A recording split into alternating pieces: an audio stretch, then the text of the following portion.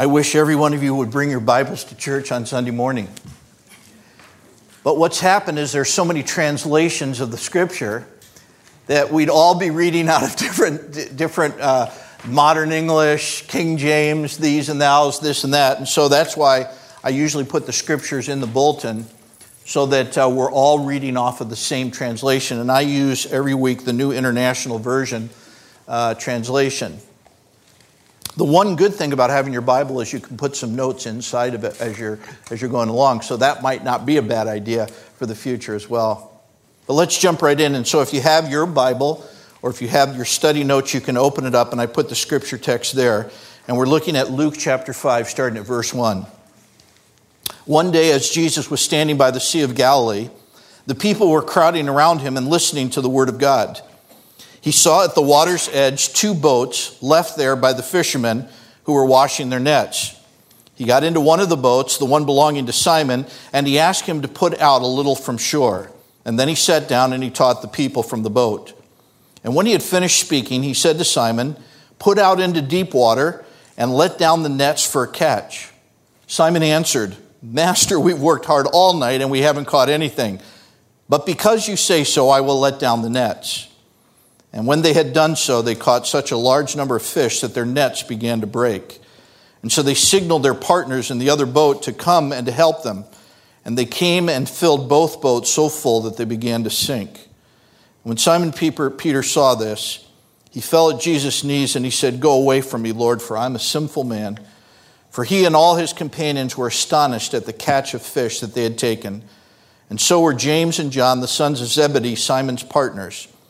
And then Jesus said to Simon, "Don't be afraid. From now on you will fish for people." And so they pulled their boats up on shore and they left everything and they followed him. Now listen, this is a critical day in the life of Jesus because he's going to surround himself with a group of people that are going to eventually become what are called his disciples. They're his followers.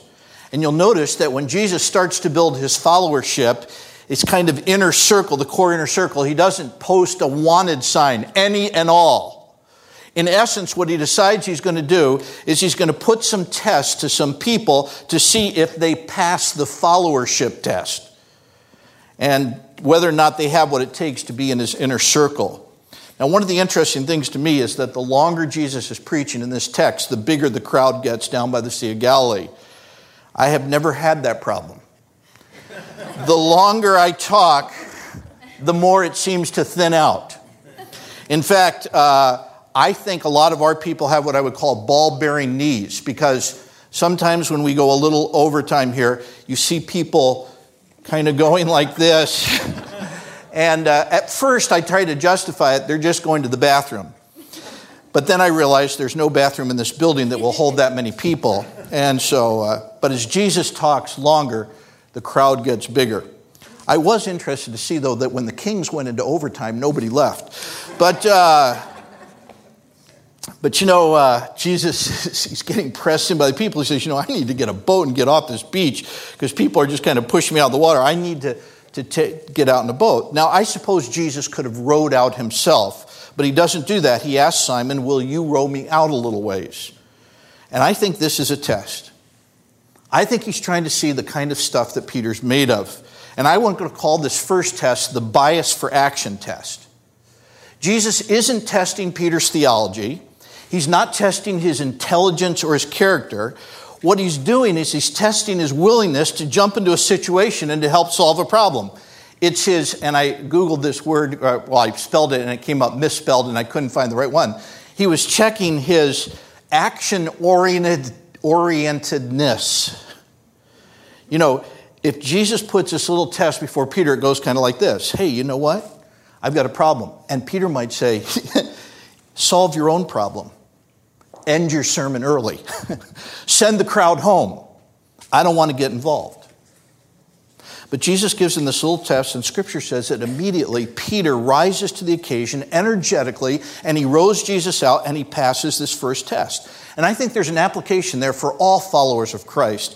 Anybody who wants to be a leader and is trying to build in the church of Christ. And I don't care if you're a children's leader or a small group leader or a worship leader or a hospitality leader or a setup leader. You're going to have to build a team if you're a leader. And And so you have to decide, are these people action-oriented? Or are they laid back and not going to make it happen type of people? The people who say, no problem, not my problem, no big deal, no bias for action. In the early days of this church, in fact, you could talk to some of the original core group about this, I know, when there was a work-related problem, they were solution-oriented. They said, let's get after it. We can solve this.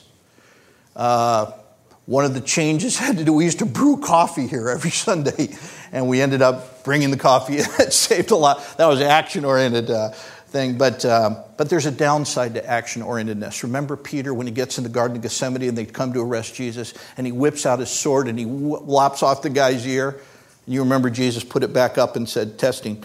But sometimes action-oriented people are impulsive. And sometimes you have a little bit of that with action-oriented people. And I think that it's interesting here that Jesus says, I'll take a little hyperactivity once in a while. I'll trade that for someone who's action-oriented. And we'll come back to this in just a little while. But let's go to the second test. Because right after this first little test with Peter, he commands Peter to row out without him in the boat. He says, now go out in broad daylight and try to catch some fish. And I'm going to call this the will you follow my directions test. Do you know what's true about a lot of high energy people who have a bias for action? They create a lot of action, but they don't like to follow orders. They don't want to follow God's orders. They don't want to follow a God-oriented team's orders. They won't follow anybody's orders. They're activity-minded, but they're not very good at submitting themselves. It's not about team, it's about me. It's about not being able to get under orders. Peter has fished all night. You just read that from the story.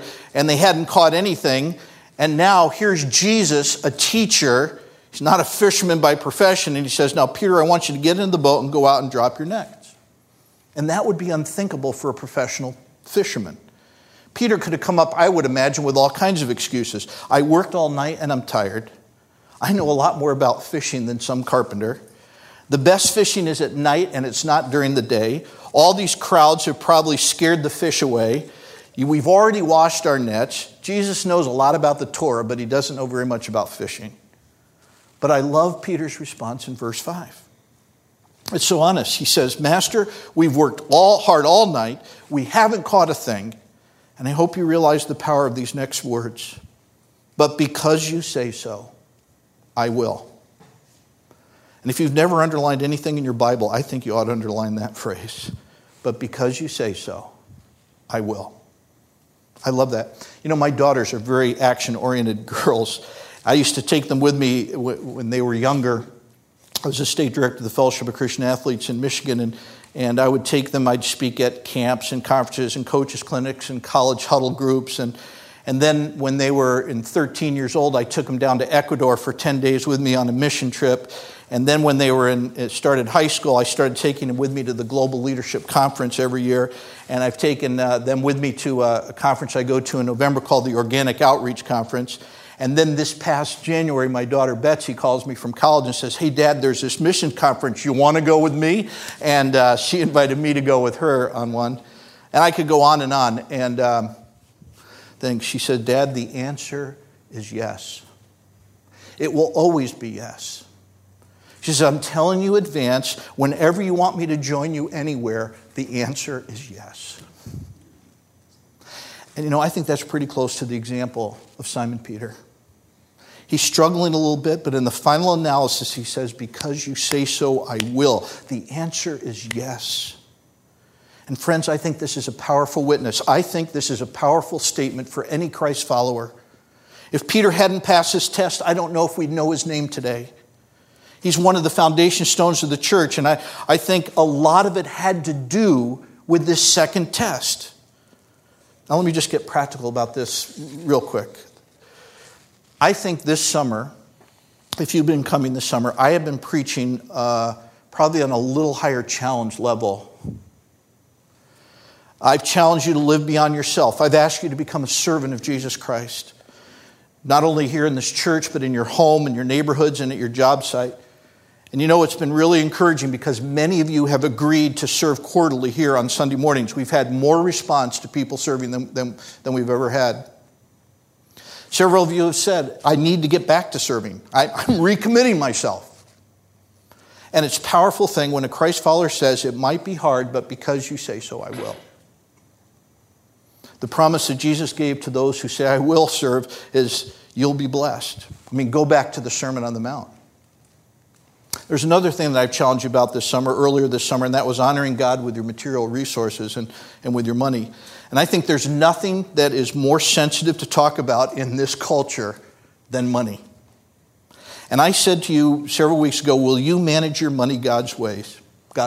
And I know for a lot of you it caused you to wrestle. A number of you said, this is hard, this is really hard. I wasn't brought up that way. I get selfish, I get materialistic, I get greedy and all that, but because you say so, Jesus Christ, because you say so, I will. And I just want to say, having met with our elders the other day, and Gary, head of our operations team, has just said that the faithfulness of God's people in our congregation has been incredible this summer. Because you say so, I will. I don't think he knew what the future would be. He didn't know what he was going to unfold in the future. But oh man, his whole life opened up because he passed that test. And here's my challenge to you. And I say this without hesitation or any apology. Everything God asks you to do, every prompting you get from his Spirit, just say yes. It's okay to wrestle. It's okay to say, God, I've been up all night. This isn't easy. You got to understand this isn't easy. But then at the end of the day, after you've had your wrestling match, you've got to surrender and you've just got to say, because you say so, Jesus Christ, I will. You'll never regret saying I will to the God who says, will you follow my directions? All right, then the third test comes, and this is an interesting thing. I don't know if you've ever asked yourself this question, but why did Jesus arrange for such a great catch of fish? I mean, this was a huge haul. Was it about money? I mean, did Jesus feel bad that they hadn't caught anything, so they needed to sell some fish in the marketplace? Or maybe he thought, this will cover the rent of the boat while I was preaching. I think it's for the next test. And that's what I call the who deserves the credit test. I think some of the crowd was probably still gathered after Peter went out and dropped his nets and he gets this huge catch. And James and John have come out and they try to help him and they bring in this enormous catch. And do you think there might have been some temptation on those guys' part to somehow go, thank you. Take a few bows. Photo ops over here. I'll sign autographs later. Hey, did you see what we did out there? Broad daylight, man. No fisherman's ever done what we just did. But I think it was a test. Who deserves the credit for this? And when Peter comes on shore, notice what the first thing he does. He falls on his knees in verse 8, and he says something that has profound theological meaning that I could unpack all morning long, but I'm not going to. He says, go away from me, Jesus. I'm a sinful man. I mean, what a strange response, isn't it? I think what he's really saying, if you study this, I think that kind of the code underneath these words, in my view, what Peter is saying is, you are so over me. You are so different from me. You have so much more power, so much more authority. You are the sovereign one, and I know who I am. I'm a sinful man, and you are so different from me. You should have nothing to do with me, given who you are and given who I am. And I think this was a test, friends. Peter's on his knees, and he says, God, Jesus, you get credit for everything that just happened out there. And I'll tell you, this is a test that I think we get put through all the time. In our church, in the family, whenever we're doing something good and it comes our way, isn't it just human nature to want to figure out a way to claim the credit for it? You know, you're in a team setting and the team comes up with a good idea and it works, and later on you go, that was my idea. You know, or you do a business deal and it works out really well and you go, man, I am so smart. I created my own destiny. I am so good. Hey, it's okay to be self-confident. But there's a whole lot more of God involved in almost everything that's going on in our lives than we probably realize. And we're put to that test all the time. How quick are we to credit God by saying, boy, his wisdom came my way. His power came my way. His leading brought that idea into my mind. His strength helped me to bear up under that situation. And that's a big test, and Peter passed it with flying colors. You know, one of the things that I love as we gather for worship here is it's just an opportunity for us to give credit to God. And I was thinking so strongly about this past week. Mark and I were talking about the song that we just sang, "You Are Awesome in This Place, Mighty God." I asked him if those guys could learn it and sing it for us. Because I thought, it's really good for me on a weekly basis, every 7 days, to just say, "You deserve the credit, God. Another week of life has come my way. I'm still alive.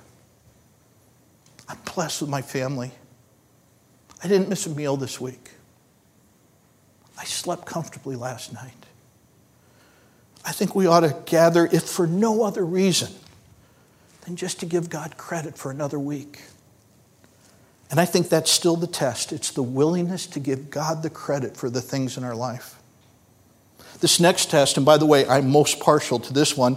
You know, once the buzz of the great catch has taken place and you think that everyone maybe would just go home and the event would be over, but Jesus poses yet another test, and it's the grander vision test. And I think his timing is perfect on it. I imagine this is how it unfolded. Jesus says to Peter and John, "Wasn't that cool? To gather all those fish and to do it as a team? We did it together. You got them on shore. Wasn't that great?"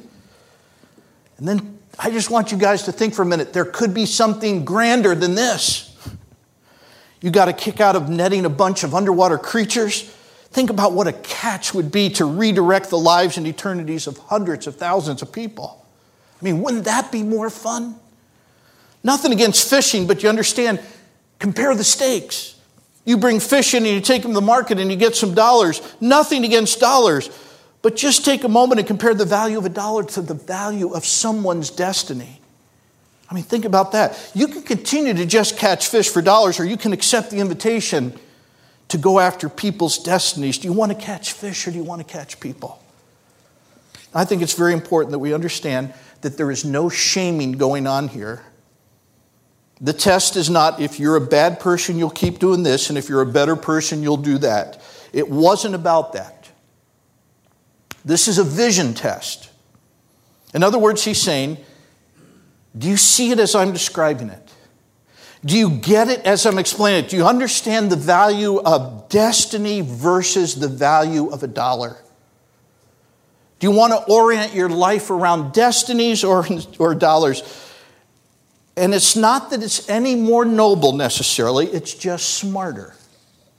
Now listen, when I talk about this, I know that the nervous energy factor in the room goes up because 95% of you, probably higher, derive your income from the marketplace. You've been called there. You have a job. Your job matters. Your job has dignity.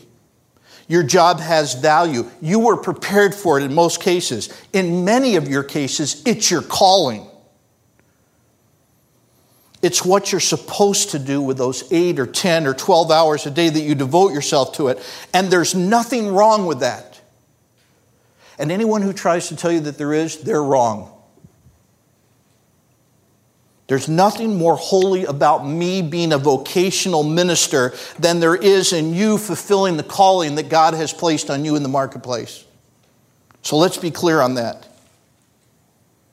But let's be clear about something else. If the affection of your heart is more around dollars than destinies, if at the core of who you are, you really care about little fish more than you do about big fish, which are human beings, then you have a screw loose. Something is wrong. You don't see it. You don't get it. I think God puts the grander vision test in front of us virtually every day. And the subtle temptation is in your job that you get completely engrossed in succeeding in it so that you use people. You don't really love the people you work with. You're not looking for a bigger redemptive picture during the day. You're looking at little fish and you're just looking at the dollars that go along with them. It's very possible that you could come to church and say, I love your church, oh God, and do all that. But the problem is you don't get it. You don't understand that there's a grander vision, and who's missing out? You're missing out. All your life is going to be about fish and dollars, and Jesus is inviting you to a grander vision. He says, I invite you to people catching and destiny alteration. And so here's what you do. You go to the workplace and you say, this is the environment which I carry out the grander vision. This is my area of influence. This is where I go after big fish and destinies. And so this isn't necessarily about changing vocations. This is just a test. It's just about getting it and seeing it and being seized by it so that during the day you say, listen, I got to pay my rent. I've got to provide for my family. I've got to honor God by doing well in the marketplace.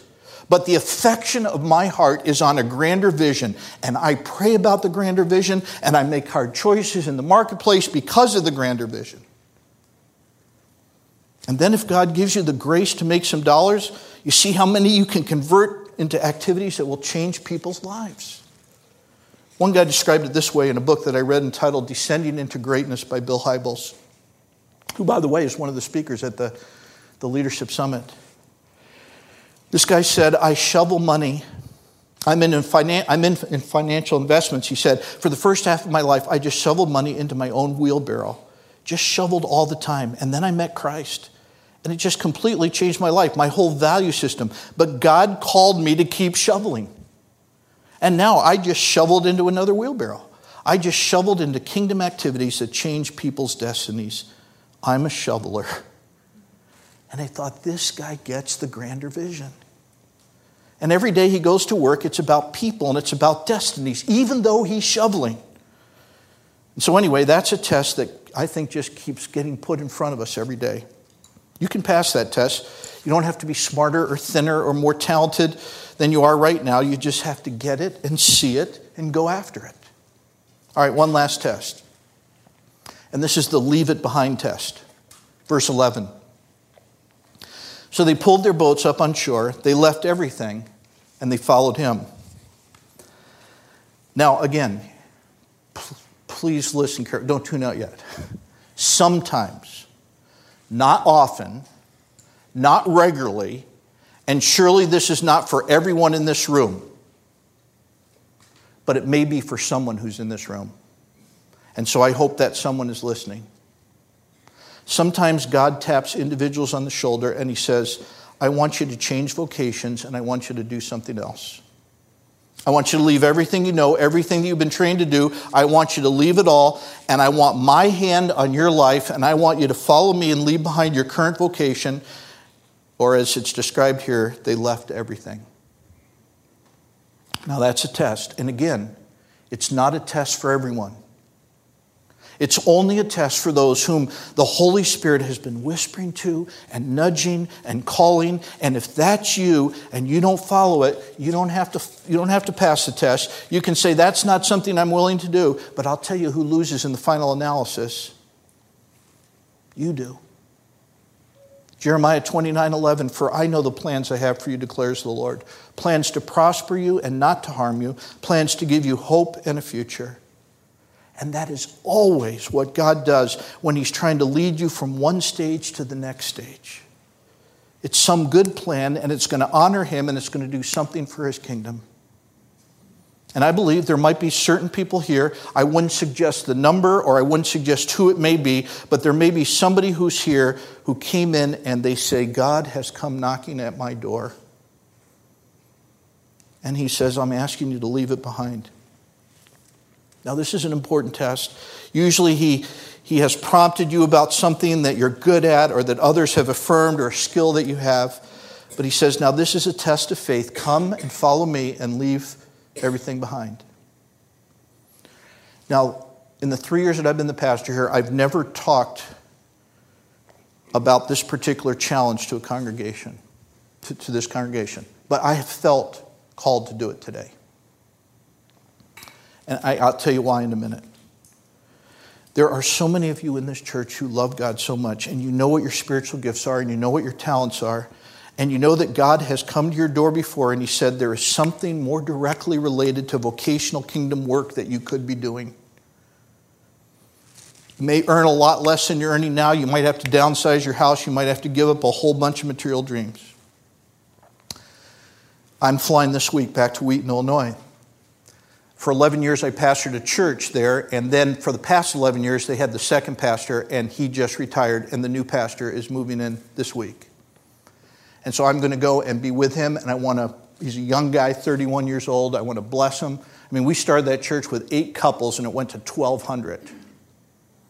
And I just want to, bless him. But then I'm going to have breakfast on Friday morning with the guy who, when he was a college student at Wheaton, a marketing major, he was our part-time junior high director. And so he said to me, by the way, this has happened just to a small percentage of people who I've pastored over the years and to numerous people who I've talked to in various churches around the United States.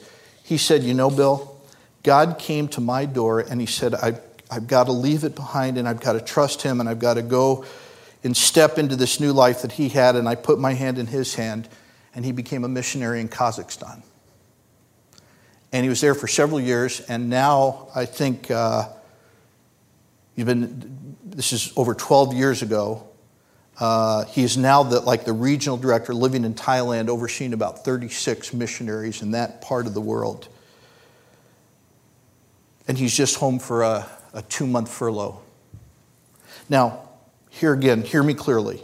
There is nothing fundamentally better about what Dan is doing. There is nothing inherently nobler about that.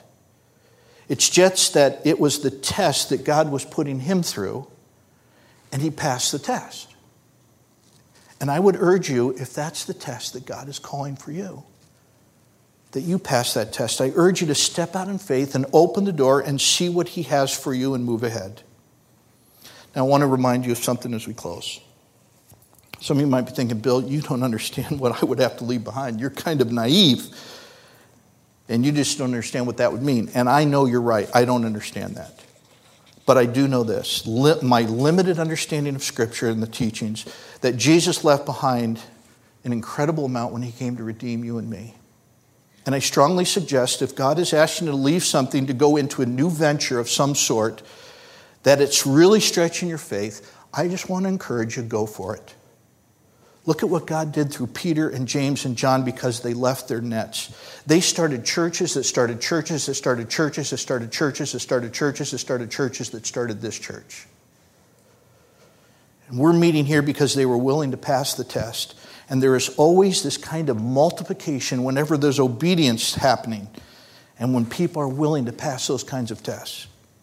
And if God is speaking to some of you today, while I'm talking to you right now, I just pray that you will be stricken with insomnia tonight. I wish the worst upon you. I pray that you'll wrestle and be all upset and have a rotten day tomorrow until you pass the test. And when you do, I hope you will feel the freedom of saying, this is exactly where I need to be. Well, there you go. There are the tests as I see them, and we're the ones that still get tested every day as followers with Jesus Christ. And that's about all I have to say on this, so let's pray. Father in heaven, I thank you for passages that stretch our faith, for tests that we can pass, and we can pass every one of these with the help of your Holy Spirit. And there is blessing on the other side of every test, blessing and favor and increased joy. And God, I pray that you would give us the grace and the faith to keep passing the tests as you lay them before us. And we pray this in Jesus' name because we believe these are things that he would pray. And so it's in his name. Amen.